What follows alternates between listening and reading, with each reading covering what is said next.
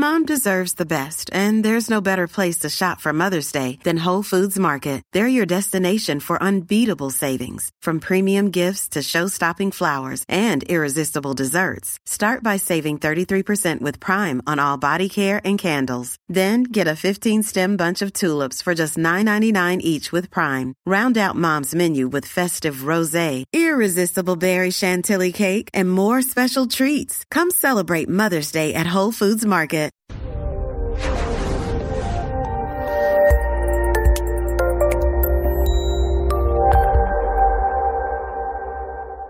This is Counselor Toolbox, bringing you practical tools for recovery from mental health and addiction issues. This episode was pre-recorded as part of a live continuing education webinar. CEUs are available on demand for this presentation through our sponsor, All CEUs. Go to allceus.com/Counselor Toolbox to register. Welcome, everybody. Today we're going to be going over a strengths-based biopsychosocial approach to recovery from panic. Now, let's see, today is what, Thursday? No, Tuesday. Last Thursday, we talked about the same thing as far as recovery from anxiety. In this one, we're going to specifically talk about panic disorder, because panic disorder can be debilitating for a lot of people. Over the next few minutes, we're going to define panic, examine how the fight or flight reaction can be corrupted to prompt panic attacks, examine the cognitive, emotional, behavioral, and biological sources of the stress reaction, and then explore a variety of interventions that may assist people in counter-conditioning the panic response. When you run into someone with panic disorder, they find that there are a lot of situations that will almost automatically trigger a panic attack. Think about back when you were little, if you got called to the principal's office, all of a sudden there was a panic response. Even if you didn't do anything wrong, just going to the principal's office was not good. Or maybe that's how you feel when you get called to your boss's office now. I don't know. When we work with people with panic disorder, these situations which may not warrant a panic response, we need to help them counter condition it so they can approach situations without having that adrenaline dump seem to come from out of the blue, or maybe they know where it's coming from, but it's still bothersome. Panic attacks are overwhelming. If you've ever had one, you know that it can feel just completely debilitating and overwhelming. You may feel like you're going to die. Panic attacks are exhausting and can leave people feeling control out of their own body. When you have a panic attack, your body is in this extreme fight or flight phase or mode, which means it is excreting all of these excitatory neurotransmitters. It's telling your body to get up and go. Your body's dumping adrenaline and doing all this other kind of stuff. So yeah, you're going to feel exhausted. It's not all in your head. Your body has just burned a whole truckload of energy. So we need to help people understand that, because if they're having a lot of panic attacks, they're going to feel more drained, more exhausted, more lethargic, which can compound feelings of depression, hopelessness, helplessness, yada, yada. People can avoid things they have phobias of, but panic attacks don't seem to follow that same rule. You can't just avoid everything or every situation where you've ever had a panic attack. And a lot of people may not really know what triggered their panic attack. It feels like, their heart just started racing for no apparent reason. And we're going to examine some of that, but it's important to understand that it's not just a phobia. It is something that almost follows people around, like this little thing they've got on their shoulder that decides to pop up whenever it wants. People with panic attacks often restrict what they do superstitiously to avoid panic triggers. So again, I said a lot of times people don't understand what's causing their panic attacks. So it's like, okay, this happened when I was in the car, so I probably don't want to drive anymore. And that's kind of blowing it out of proportion to a certain extent. But if it happens a couple of times when you're in the car, you may get nervous before you start driving. If you get nervous, then the first sign that there may be something getting ready to happen, you can sort of think yourself into a panic attack. Awareness of what a panic attack is and what triggers them for each individual is crucial to recovery. And throughout this presentation, I'm going to use the example that I used, I think I used it last week, of when I was pregnant and I had supraventricular tachycardia, which means that blood would pool in my extremities, pool down on my feet if I was sitting for too long. And then my heart would start to race to try to pull that blood back up from from my feet. And when that would start to happen, I wouldn't know what was going on, which would make me start kind of thinking catastrophically and creating a situation where I may have had a panic attack when I didn't need to necessarily get that upset about it. With my daughter, it was a little bit different because the OBGYN had explained to me what was going on, and he said, when you start to feel that way, or preferably before you start to feel that way, just make sure you're tensing and releasing all those big muscles in your lower body when you're driving so the blood doesn't pool down there, because you've got all this extra weight in your gut sitting there keeping I was like, thanks, doc. But having something that I could do, the doctor said, this will help. Well, and theoretically, I trusted him, and that helped a lot because then I felt like I had more control over what was going to happen, and I could prevent those things from coming from out of the clear blue. We have a primitive response system that protects us from danger. It's fight, flight, or freeze. And a lot of times we talk about fight or flight, and we forget to talk about freeze. Sometimes people get completely paralyzed in their own terror, and they can't get out of it. When they start having a panic attack, they're frozen. They're not fighting. They're not fleeing. They're hyperventilating. To prepare to take on the threat, the body sends out excitatory signals. Your heart rate increases. Let's think about what else increases heart rate. You get cut off in traffic. That increases heart rate. You have something going on that causes your heart to spike for some reason. And we're going to go through some of the physical causes later in the presentation. You had too much caffeine. Sometimes you go to Starbucks and you chug one of those, and there's a whole lot of caffeine in Starbucks. So your heart rate may start racing. Or, who knows? There could be a variety of different things that may make your heart race. Or sometimes people just have a situation where the heart kind of skips a beat. Most people have that happen occasionally. And if it happens a lot, obviously, they're going to send you in for EKGs and all that kind of stuff. But if every time, or if the first time that happens, it can be kind of scary. You can be like, oh, that felt really weird. If you tend to lean toward catastrophic thinking, you may go from the heart skipping a beat to I'm having a heart attack and I'm going to die in 2 shakes of a lamb's tail. Numbness or increase in respiration. What causes you to start breathing heavier? If I am sitting in a chair, and my office at home is in the basement, and I'll sit in the chair and I will be working on the computer, not moving much, for a couple of hours. And then I will get up and I'll go upstairs to get something to drink or, help the kids with something. Not really thinking about it, but I go from no movement to climbing stairs, and all of a sudden I'm like out of breath. Now, I run 10Ks every day. So it's not like I'm out of shape, but my body is trying to catch up. It's like, wait, warn us before you go up those stairs. Knowing that, it's easy to understand why my respiration might be going up, why my heart rate might be going up more. And there are a lot of other things like orthostatic hypotension. If you get up too fast, sometimes your body can't adjust. It's trying to get that blood circulating again to meet the body's needs. And just like when I was pregnant and sitting down, sometimes if you stand up, blood pools in the lower extremities, and the body is like trying to get the blood back up to the main core where it's needed. Numbness or tingling in hands. When you're in a stress reaction, your blood goes to the core. It wants to protect. It wants to get the heart rate moving, and it wants the heart rate going. It wants to get your body moving, and it wants to make sure that the brain stays alive. So your hands, not as important. So you can start having numbness, tingling, or coldness in your hands.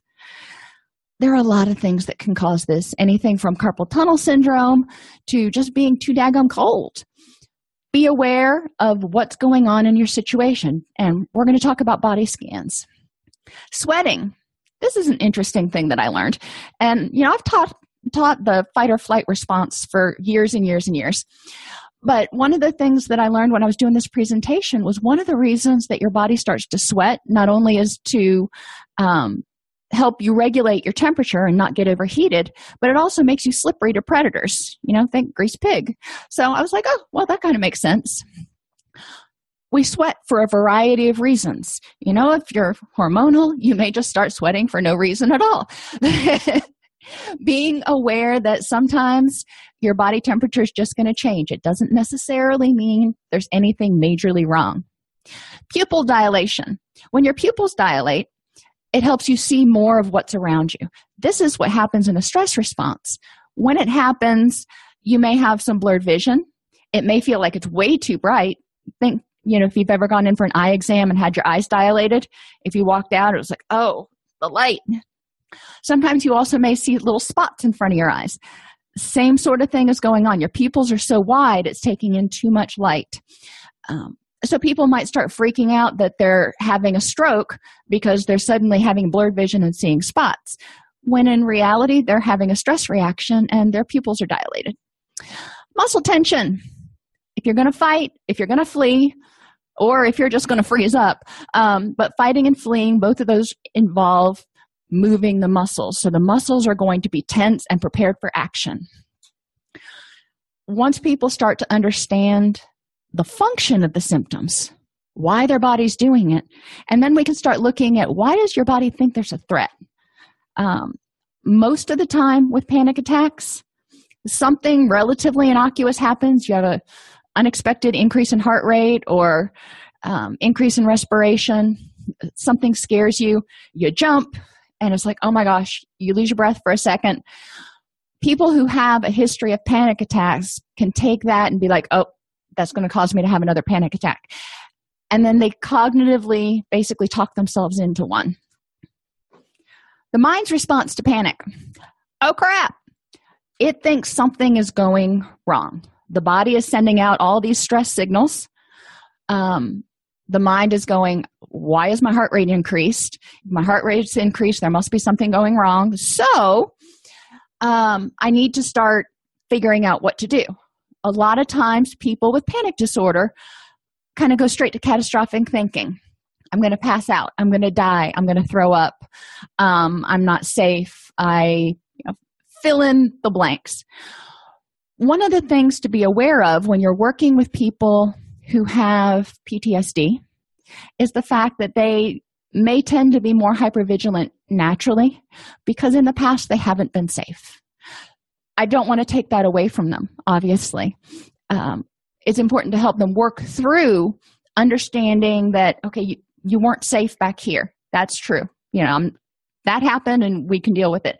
What can make you safe now? So people can feel these catastrophic thoughts that go through their head. They need to have a counter to it so they understand that they are not going to die right now. They're not going to throw up. So the panic cycle, and I found this online. I thought it was a really interesting diagram because it shows the interactive nature. Physiologically, any of these things can kind of kick off a panic attack. An increased heart rate, muscle tension, sweating and blushing. You know how you feel that warmth go up in your face? Dizziness and nausea or stomach ache.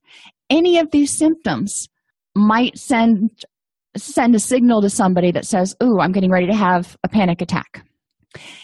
If that's what precipitated or what they think precipitated the first panic attack. Cognitively, if somebody starts getting hung up on the what ifs, what if I'm driving and I get lost and then my heart skips a beat, or what if I'm out running and I start to have a heart attack? And then if they're out running and their heart skips a beat or they start feeling chest tightness, which if you're running really hard, you're going to feel some chest tightness, they might create a panic attack. Constantly worrying about those physiological symptoms. Every time they feel something, it's like, I'm going to die. One of my friends who's a physician said, best thing you can tell people, stay off WebMD, because people will go on there and think, and my son does the same thing, bless his little heart. Every time he finds a lump, a bump, a ache, a pain, he goes on WebMD and he's convinced himself by the end of the day that he's got cancer. I'm like, sweetie, you're 14. You don't have, chances of that happening are very unlikely. Let's talk about what other options there are. And then worries about anxiety-provoking situations. If you worry about going to something that you're worried about, you can rev your body up enough where it doesn't take much to kind of send it over the edge into panic. Behaviorally, reduce performance due to anxiety and avoidance of things, then you're not exposing yourself to something, and you can create a situation where it might not actually trigger a panic attack, but you're afraid it will. And that fear gets intensified. If you have, this is more towards the phobias sort of situation. If you have a fear of spiders, for example, and you don't ever get around a spider, you can convince yourself that you're way more afraid of spiders than you actually really are. And once you expose yourself to them, you can develop a greater understanding of how your body's going to react. Emotionally, fear, dread, and panic. If you're panicked all the time that you're going to be panicked, you're going to be exhausted. If you wake up in the morning and you're like, okay, when am I going to have the panic attack today? Not if I'm going to have a panic attack, or what can I do to prevent a panic attack? Just, it's going to happen, so, I might as well start bracing for it the minute I get my foot out of bed, which can lead to frustration, anger, disappointment, and sadness. Frustration, anger, fear, dread, and panic can all cause muscle tension, increased heart rate, yada, yada, yada. All these things can cause people to think, oh, well, here comes the panic attack. Cognitive things kick in. You can see how everything sort of folds in on itself. The cool thing is, again, we've talked about a lot of times, you can address any one of these areas and the person will likely start feeling improvement. Most of it really deals with what they're willing to work on right now. Physiological is helpful because it's education about what's going on, but then you can get into biofeedback and relaxation and all those other things. First thing, track your panic symptoms with an anxiety log, not just panic, because anxiety keeps you revved up. If you're already revved up, if you're already on edge, it doesn't take much to send you, like I said, over that edge into panic. So when you're having an anxiety episode, when you're really stressed out, what are your symptoms? When you get stressed out, what are your symptoms? Does your heart increase? Does your respiration get deeper and faster or shallow? What's going on? Do you feel tightness in your chest? Does your belly get upset? What physical symptoms do you have? And it's different for everybody. Cognitively, and for me, like I said, when I was pregnant and having those episodes, the first thing that I would notice is my ears would start to ring. And then I'd start to get tunnel vision. Once I started convincing myself that was happening, that was all she wrote. So helping people work through it.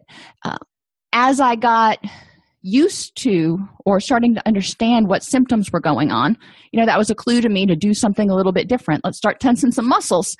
I was also able to call people. I had some friends that I could call and just kind of talk me through it. Because generally for me, if I distracted myself, it worked better than focusing on what was going on, because then I'd hyper-focus. So have people identify what their physical symptoms are that they think triggers a panic attack. But also, when you get stressed, what are your physical symptoms? Cognitively, when you start getting anxious, what are your thoughts? What feeds your anxiety? Fear of failure, fear of rejection, using those all or nothing thought patterns. And then emotionally, how did you feel when you got stressed out?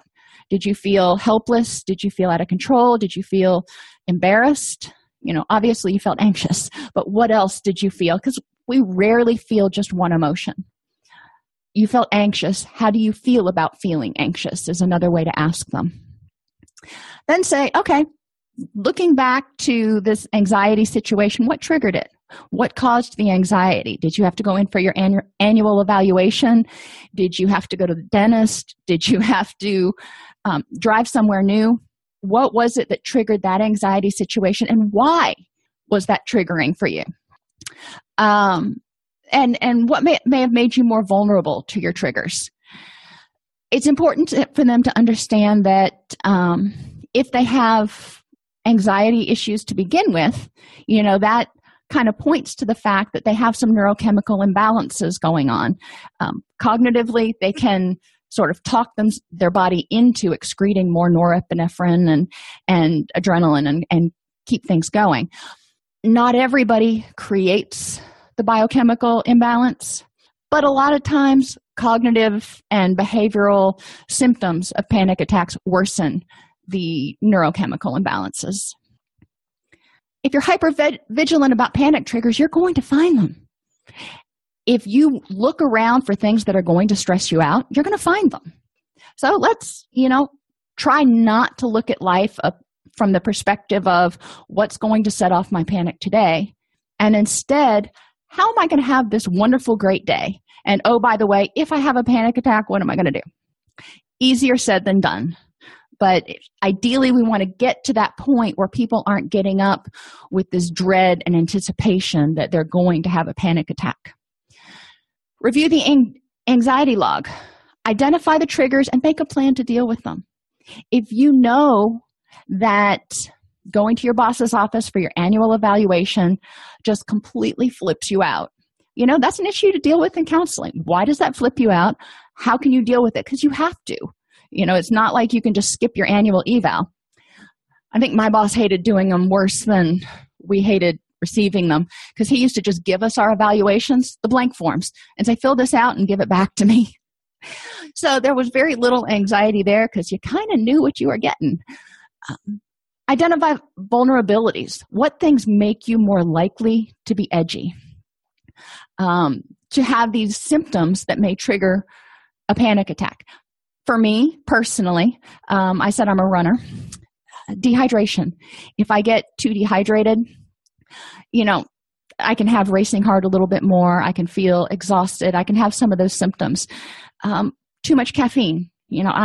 I'm already high-strung enough, so having a lot of caffeine in my system is usually not beneficial.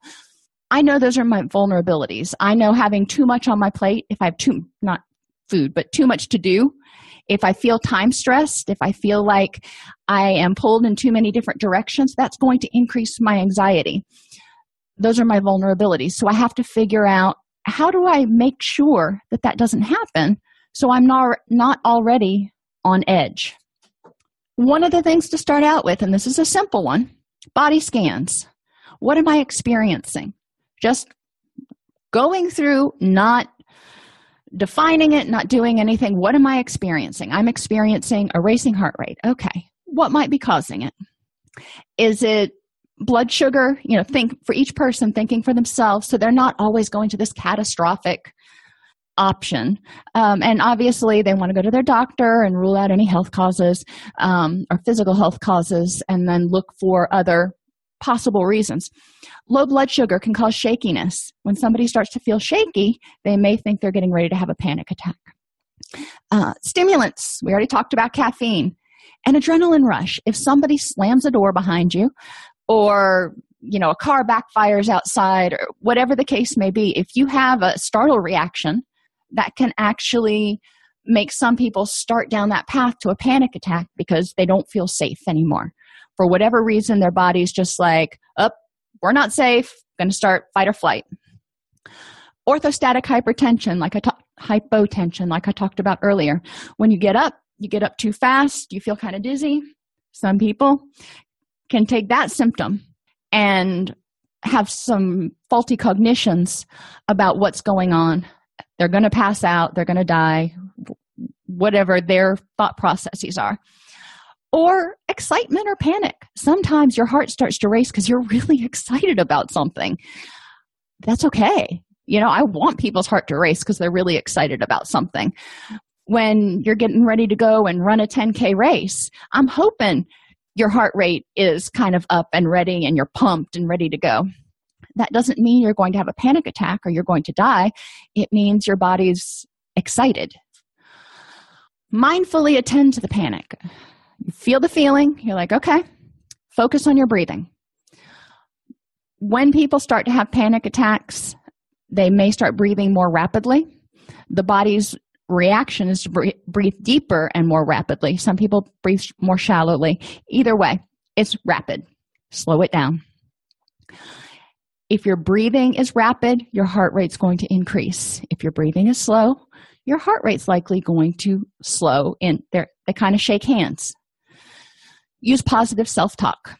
Help people understand what's going on, that panic attacks crest and start to dissipate within 10 to 15 minutes.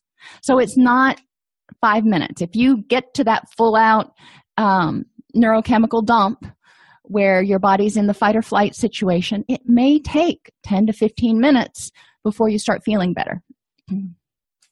When the body's on high alert because it's getting stress signals, but you're sitting still, there's a disconnect. If you're sitting still, and I will admit I had some very bad habits when I was in college with working out and taking pre-workout supplements, which is a nice way of saying caffeine, high levels of caffeine. So I'd be driving to the gym, and all of a sudden my heart rate would go up to 140. My heart rate's normally like 52. So that causes a disconnect. My heart starts racing, and I'm like, oh, is it racing because of the stimulants, or is it racing because I'm getting ready to have a heart attack? Because obviously it was going to be benign or completely catastrophic. So this can cause an increase in stress chemicals. Your body's like, okay, your heart's racing and you're not doing anything. That's not okay. Your body wants to protect itself. And I give the body sort of its own persona because it is, in many ways, there's a primitive side of you that wants to protect itself, that wants to survive. One way to get the mind and body back into sync is to move. Not, move to another state, but to move your body. It provides a reasonable explanation for the increased heart rate. Think about if you've had clients, working in residential, we would have people periodically kind of go at each other's throats, and not literally, and we'd have to separate them. Now, I'm all of 5'4". I'm not going to be taking down some 6'2" dude. But a lot of times, if you could separate people physically and get them to walk around, then all of that adrenaline and energy that they had for that fight reaction starts to dissipate because their body's like, oh, the heart rate's raised because we're going to walk. We're going to walk now. It helps people calm down. It gives their body a way to use all of that stored energy that was released for the fight or flight reaction. And exercise releases serotonin.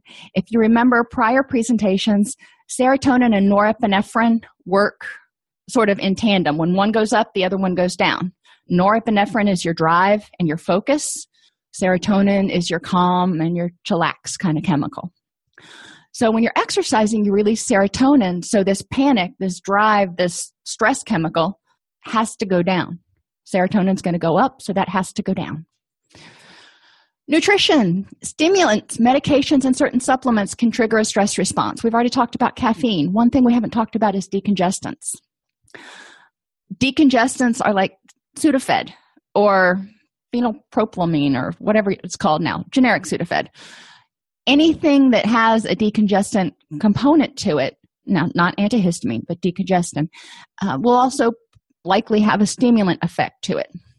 If people know this, then when they're sick and they take it and their heart starts racing or they feel kind of tingly, then they will understand what's going on. Guarana is an herb that is in a lot of pre-workout supplements that is high in caffeine. Being aware of what you're putting in your body. Hot peppers. Now, this is an interesting one. You thought we were going to keep talking about caffeine and other stimulants. Hot peppers can trigger indigestion and a stress response. We've heard about people who've gone to the hospital thinking that they were having a heart attack and that turned out they were just had indigestion. Well, let me tell you what, it doesn't feel good. I decided that I would grow hot peppers, and I wasn't going to grow just jalapenos. No, I was going to grow the really, really hot ones. They're called ghost peppers. Well, my chickens infected a couple. So I thought, well, it couldn't be too bad if the chickens are eating it. So I picked one right off the plant, and I bit into it. I have never felt such intense pain in my life. Not only did I drink a lot of water and inhale a lot of air while I was trying to get my entire mouth to stop burning, but it also caused the gastric juices in my stomach to get a little bit wonky. So I had indigestion. Now, it hurt. I knew exactly what it was, but it hurt. So I can see how someone who gets indigestion, maybe not quite that dramatically, it was actually hot enough it gave me hiccups. So, that's hot. But I can see how somebody who gets indigestion can feel those symptoms and start freaking out that they're having a heart attack. Low blood sugar can trigger cold hands, dizziness, and trembling. Being aware of your blood sugar when the last time you ate was. Sometimes it's a matter of drinking a glass of water and eating a little something. Now, am I telling you to keep M&Ms in your office drawer? No. I'd really like to, but that's not the healthiest response to this. Eating frequent meals probably is a little bit better. Now, eat frequent, small, balanced meals. Drink enough water. And explore green tea, which is thought to have anti-anxiety effects. There are certain chemicals in green tea that are supposed to support anti-anxiety. Green tea does have caffeine, though. So be aware that you're not drinking something that's decaffeinated unless you're getting decaffeinated green tea. Some people, when they start drinking green tea and they're looking for the anti-anxiety effects, drink too much. Then they have that caffeine rush and they're like, well, that didn't work for me. So make sure people understand that if they drink green tea, it does have caffeine. Breathing, meditation, and guided imagery. Mindful breathing. We've talked about combat breathing before. Breathe in for 3, hold for 3, out for 3.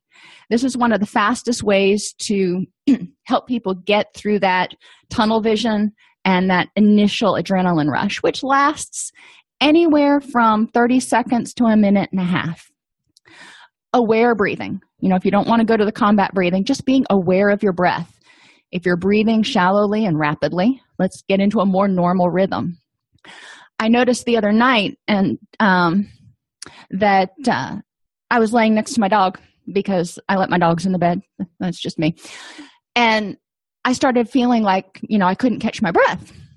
I had synced up my breath with his. Now, we breathe about 12 breaths a minute. He breathes like 20. So, yeah, I was breathing a little bit too fast. And I used to do that when I would snuggle with my kids, too. We try to sync our breathing kind of with what we're hearing. So having people be aware of their breathing and what's going on so they can get it normalized for them. One technique for the body scan is the RAIN technique. Recognize what's happening. I'm having a stress reaction. Allow life to be just as it is. If you try to control it and try to stop it and try to do all this stuff, it can actually cause you to focus on it more and build it up instead of just letting it go. Investigate the inner experience with kindness. Look at what you're telling yourself or listen to those thoughts and things that you're telling yourself and just let it be. Don't be like, well, that's stupid, or here you go again. You're working yourself up and you're going to cause yourself a panic attack. Just be kind. Notice those cognitions and let them go. You can work on disputing them later.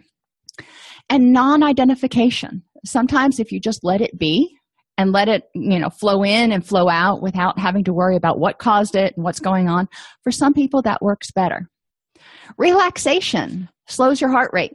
When you relax, your body sends out relaxing neurochemicals. So it can help slow your heart rate, lowers your blood pressure, slows your breathing rate, because remember, the heart and the breath go hand in hand. Reduce the activity of stress hormones. If you're reducing muscle tension and you're doing all these things, sending the signal to the brain that there's no threat, then all of those neurochemicals that are your threat neurochemicals are going to go away, or at least kind of be toned down a little bit. It increases blood flow to major muscles. When your body doesn't think there's a threat, it's not going to keep all the blood in the core. It's going to send it out to your fingers and your toes. It can help you improve concentration and mood. Think about when you're really stressed and you're really tense and, your hands are kind of cold and tingly and you just don't feel right. How good of a mood are you in and how functional are you at concentrating? You can try to concentrate, but you may feel like you're just not getting anywhere. It lowers fatigue. Muscles, when they're tense, are using energy. Big surprise there. Even if you don't realize that you're keeping your muscles tense, if you're keeping your muscles tense, then you're using energy. So if you get rid of some of that excess tension, then your body can use that energy for other things. Reduces anger and frustration, because we can get really frustrated when we're already feeling stressed out and edgy and tense, and then somebody comes in and drops a new project on your desk or something, and it's like, ugh. So relaxation can help you sort of eliminate the vulnerability. So when a new stressor comes your way, you're not already like, I can't take one more thing. It boosts your confidence to handle problems and provides a sense of control over your bodily responses. As you get used to relaxing, progressive muscular relaxation is excellent. But there are a variety of different meditation and guided imagery, different things that you can do to help you get a sense of control over your bodily responses. I'm a nerd, it's just the way it is. And, when I run, I have a heart rate monitor on.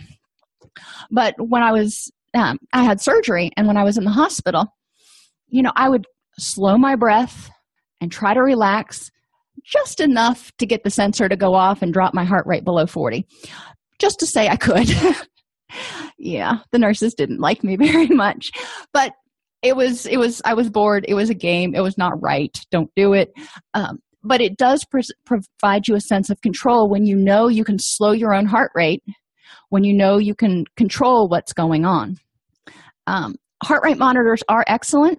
I've had clients wear them before and have it set so it starts to beep for them when their heart rate gets above a certain level that indicates stress, not, running level. So they can understand and they can notice before they even really cognitively notice, they can notice that their body is sensing some sort of a stress reaction. Then they can start to address it. Obviously, for some clients, this wouldn't be appropriate because every time it started to beep, they would freak out and talk themselves into a panic attack. Physical conditions, and this is not an exhaustive list, but some that I found when I was doing the research for this. Physical conditions that increase anxiety, exhaustion. When you're exhausted, it's hard to deal with life on life's terms. Hypoglycemia and diabetes, blood sugar wonkiness, can actually increase anxiety not only over maintaining your blood sugar levels, but also when your blood sugar levels get too low or too high, you're going to have a physiological reaction. Hypertension and hyperthyroid, both of these are hyper. Guess what? Anxiety, panic, hyper. So if you have a high blood pressure, hypertension, or if your thyroid hormone is kind of in, or thyroid gland is kind of in overdrive, that can increase anxiety. That can have you kind of revved up all the time anyway. A lot of times hypertension is caused because you're revved up all the time anyway. So we need to look at the hypertension and go, okay, what's causing this? And how can we address it? PMS, pregnancy, and postpartum. Hormone changes, testosterone and estrogen, can cause increases in anxiety levels. There are correlations between serotonin levels and GABA levels and both of those hormones. Pregnancy, as the body changes and blood goes different places, there are a lot of different things that may trigger an anxiety reaction. There's also just inherent anxiety some people feel about becoming a parent. Being aware of that. Postpartum. One of the things that we don't talk about a lot, and this is one of my pet topics, I guess, in the postpartum phase, there is the initial trauma to the body, if you will, after childbirth. But then there's a whole nother readjustment phase after the mother quits breastfeeding. For some people, that's one and the same. But for others, they may have another increase of mood instability when they stop breastfeeding. Partly because of, guilt or emotional issues that go with it, maybe, but also partly and largely because hormone levels are altering at a mind-boggling rate. Helping parents, helping mothers understand what's going on and understand what may be causing it can help them get through it and understand, okay, once my body adjusts, then, I'm going to feel more normal again. Anemia, bronchitis and emphysema. Bronchitis and emphysema, think about it. both of those are in the lungs. They make it hard to breathe. If it's hard to breathe, then you may start to panic. If you start to panic, then you can work into a panic attack. Obviously, cardiac issues, if your heart does actually do something wonky, you can get freaked out about it and create a panic attack on top of something else. So it's always good to get cardiac issues ruled out. In clinic, it's not possible unless you have a physician or a nurse on staff that can, handle the medical part. If somebody's just in your office or in your group session and they start having a panic attack, a lot of times it is not possible to differentiate between that and a heart attack. So, obviously there's clinical judgment, and then there's that person's judgment about what needs to happen. And I always err on the side of caution, obviously, because I'd rather have the paramedics come out for no reason than not call them and have somebody have big problems. Side effects of medications, including SSRIs. So your normal benzos, they're not going to cause an anxiety reaction. But a lot of times, SSRIs and SNRIs are prescribed for anxiety. And, it's a common practice. The caveat is that if somebody already has high serotonin, if you increase their serotonin, then it may cause increased anxiety and increased panic. And SSRIs and SNRIs don't just monkey with serotonin or norepinephrine. Remember, all those neurochemicals are in in kind of a soup, and they have to be balanced. Going back to the analogy I always use of a marinara sauce, you can't, if you have one thing out of whack, you have to adjust everything else to try to get it all in balance. So anything that affects your neurotransmitters, anything that affects your hormones, pregnancy, postpartum, anemia, and yes, menopause, can cause symptoms that someone may mistake for a stress reaction or a threat reaction, and then start wondering, well, what's going on? Am I going to die? Or is there, something going on? A lot of times they're not looking around going, oh, this is a dangerous situation. They're just sitting in their living room going, what the heck? So something has happened internally, and their body's trying to process what's going on. Behaviors that increase panic. Poor time management. That's me. Taking on too much. But the other thing is procrastination. Some people, because they're anxious about whether if somebody's going to approve it or, a whole host of reasons, people may procrastinate even starting on something. When I was in college, I took this course that was philosophy of religion. It was a really interesting course, but we had to write these papers, and I don't have a philosophical mind. My mind just, I get stuck sometimes taking those leaps. And we'd have to write these papers, and for all four of them, I was not able to start on it until the night before the paper was due, which is very, very unlike me, because I couldn't figure out what to say. I couldn't figure out the answer. In reality, I didn't understand it, and I was afraid I was going to get it wrong, and I was afraid I was going to fail, so I just kept putting it off. We need to look at the reasons people take on too much. Are they looking for external validation? Do they just have bad time management skills? Are they the type of person that wants to please everybody? If so, all three of those we can work with in counseling. There are interventions. Procrastination, why do you put it off? If you don't like to do it, how can we make it more pleasurable? If you're afraid of evaluation or you're afraid you're going to fail, how can we deal with that? Type A personalities also tend to be really, really high-strung. Perfectionists, overachievers, conscientious. Now, thinking back to that anxiety presentation we did last week, these are also three characteristics of generalized anxiety in young people. Just a thought. Phobia of wasting time or a lack of time perspective. And I'm super guilty of this. I hate sitting in 3, 4, 5-hour meetings because I'm like, you could have sent this to me in an email. We don't need to pontificate that much. There's so much more we could do. So I'm almost always multitasking. Not that that's good. But type A personalities tend to be stressed that there's not going to be enough time to get it done, or I could have gotten it done better and faster if you would have just gotten out of my way. Their mind races. They're high strung. I don't want to say stressed out, but they're kind of like chomping at the bit to get stuff done all the time. And I always use the example of the Chihuahua because, Chihuahuas seem to be really high strung little animals to me. And difficulty falling asleep because their mind's racing. If you're sleeping, then you're not getting stuff done. If you have a phobia of wasting time, then guess what? It's going to be hard to fall asleep. So these people are not getting enough rest. They've got exhaustion.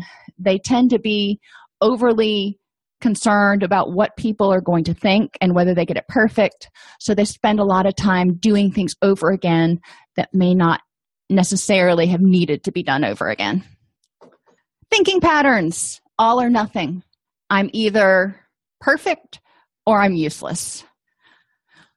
We've talked about that with cognitive distortions. I'm not going to belabor that, but go over all of your cognitive distortions because they tend to increase anxiety, which is why, so much is written and done with them. Egocentric thinking, center of attention, thinking that people are going to remember what you did 6 months from now. Likely they're not. When I was working at one of the clinics in Florida, this was back when everybody used to wear stockings. And I probably shouldn't tell you this, but I will. The only bathroom was up in the front lobby. And so, every once in a while, you got to go to the bathroom. I went upstairs, or went into the front lobby, went to the bathroom, came out. You can see where this is going. Started walking down the hall of the residential unit. And one of the clients pulled me aside and let me know very nicely, thankfully, that my dress was tucked into the back of my stockings. And so, like, everybody in the lobby had seen my tushy. Yeah, that was not okay. I was mortified. Now, I could have used that and been like, okay, I'm not going back to work. I'm calling in sick for the rest of the week. No, I laughed it off. I'm like, they're not going to remember six weeks from now. Or if they do, we'll just laugh about it. But people who are worried about getting other people's approval and think that everyone notices every mistake they make and everyone focuses on that, create a lot of stress for themselves, which can lead to social anxiety and can lead to situations that prompt a panic reaction.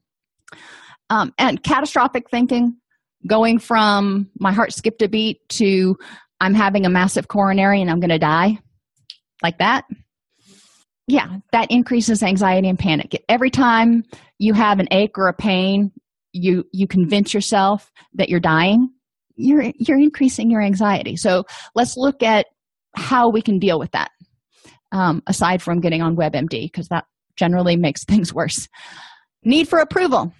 And I use WebMD because that's kind of like the brand that everybody knows.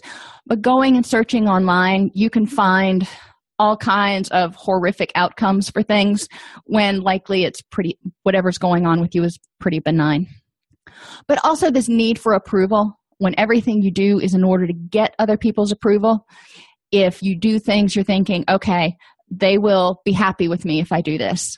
That can increase anxiety because sometimes you just can't please people. One thing you can do with your clients is have them write down 5 things that cause them anxiety. Annual evaluations, going to the doctor, going to a new place. It's only 3, but those are my 3 big ones. The big city, driving into Nashville, freaks me out. I'm a country girl.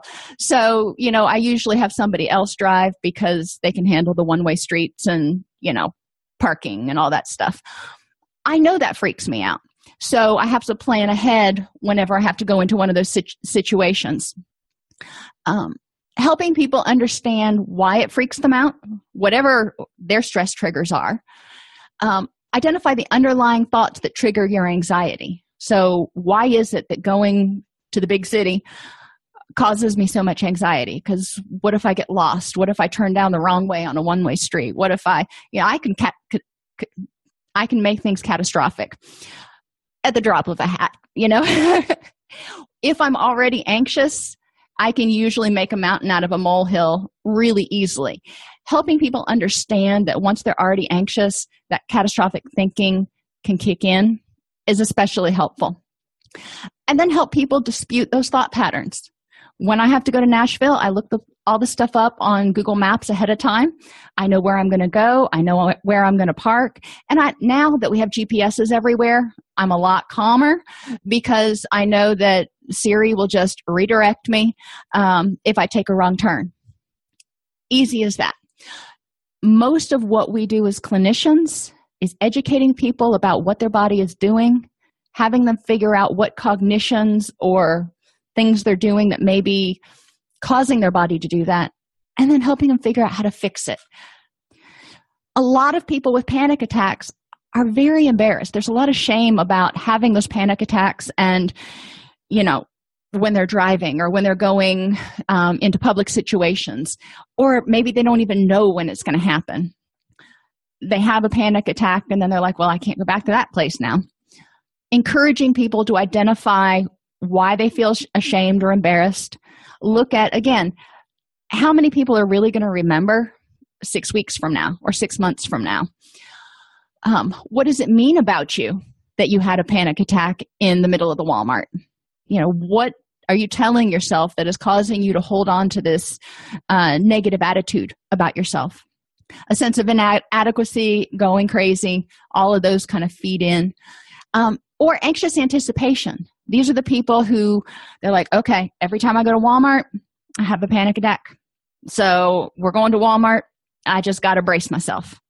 Well, that pretty much sets you up for a panic attack. And you know what? If they go into Walmart 10 times and 8 times they don't have a panic attack, but 2 times they do, guess which 2 times they're going to remember? Or I guess I kind of gave it away. They're going to remember the 2 times that they did have the panic attack and discount the 8 times they didn't. Part of our job is to help them really focus on all of the evidence. What was different the 8 times that you didn't have the panic attack? Identify what causes these emotions and what the emotion means about you. Because a lot of people, they're like, I'm really embarrassed.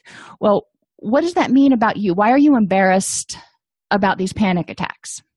And then help them find statements to dispute it. Don't overcommit. And don't procrastinate. It's easier said than done. If people overcommit, again, we need to look at why they do it, what they're getting out of it, and how they could meet that need otherwise. Remember your decisional balance exercises. What happens if you say no? Oh my gosh. Some people can't even fathom telling someone no. Other people can't fathom telling someone yes. Help them understand why they're saying yes to everything. And maybe they just feel like, oh, sure, I can squeeze that in, or I can squeeze that in, because they don't stop to really look at it. Some personality types, people who are more impulsive, people who are more free about things, may tend to always feel like there's plenty of time to get stuff done. So helping them chart it out, teaching people to always say no. I'll get back to you as soon as I consult my calendar. Since we have smartphones now, a lot of times you can say, let me check my calendar and pull it out and check right then and there. That way you don't actually have to say no if that's something that is too overwhelming for your client at that point. Have people make a list of all the things they have to do. And when clients come into my office and they talk about being overwhelmed and stressed, I'm like, what do you have to do? And they just start with this laundry list of stuff. And I'm like, wow, I'm exhausted just listening to it. But in reality, I'm hearing there are a lot of things there they don't have to do. Things you have to do are things that if they're not done, there are going to be significant consequences. Pay the light bill, feed your children. Now, do you have to make a 7-course meal? No. Sometimes you may get a frozen dinner or fast food or something that is not what you would consider your ideal meal for your kids. But it feeds them. It nourishes their little bodies. So have people separate this list into 3 categories. I like using index cards just because I can sort them and it's easier. Some people use Excel spreadsheets. Other people use whiteboards, whatever works for your clients. The pile that's must do are those things that if they're not done, there's going to be consequences. Go to work, feed the kids, pay the light bill. All those things are have to do's. Need to do soon. Laundry. Most of the time you don't wait until everybody's out of underwear before you do laundry. So you probably have a couple days grace period here. That goes in the need to do soon, maybe by the end of the week or, over the weekend. But it's not something that has to be done today. And then the third pile is those things you would like to do. You would like to, go out to the lake. You would like to take your kids to the park. You would like to do these other things. But if they don't get done this week or next week, the world is not going to come crashing down. And then encourage people to prioritize and delegate the must-dos. Okay, there are these things that have to be done. So which one am I going to do first? And are there any that I can have someone else do? Maybe laundry, maybe you did wait till everybody was out of underwear. So maybe laundry somebody else can help with. So we've gone over a lot. Thinking back over the past week and clients that you've seen that have had anxiety, that have had panic, how do they handle it? And ask them, in the short term, how effective was that for you? And in the long term, how effective was it and how are you going to handle it in the future? If in the short term you just avoid going to that place, okay, that might have prevented you from having a panic attack today. But in the long term, that means you can't ever go back there again. What does that mean? What can they do differently? What haven't they tried? What have they tried that's worked? And how can we build on that? And if you would have had any of these tools, and have clients identify what tools they think would work for them. If you would have had any of these tools, which ones may have made a difference for you? And how can you start integrating them into your routine? Have them develop a step-by-step treatment plan, goal plan, whatever you call it for them, so they can start doing what they need to do to address their anxiety. Don't identify too many goals at once. What are the first 2 things that you need to do? All right, between now and next time we meet next week, how are you going to start making that happen every day or start using that to your advantage? Panic is caused by the fight or flight reaction. Many things that are mostly benign may cause symptoms of the stress reaction, and people just cognitively interpret them as the world is crashing down, which can cause a full-blown panic attack. For some people, body scans and breath awareness can help them calm themselves down. The RAIN method and distraction, not naming it, just letting it be, may work better for others.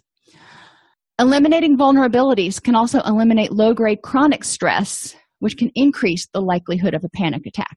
So they're not constantly just high-strung and ready to pop.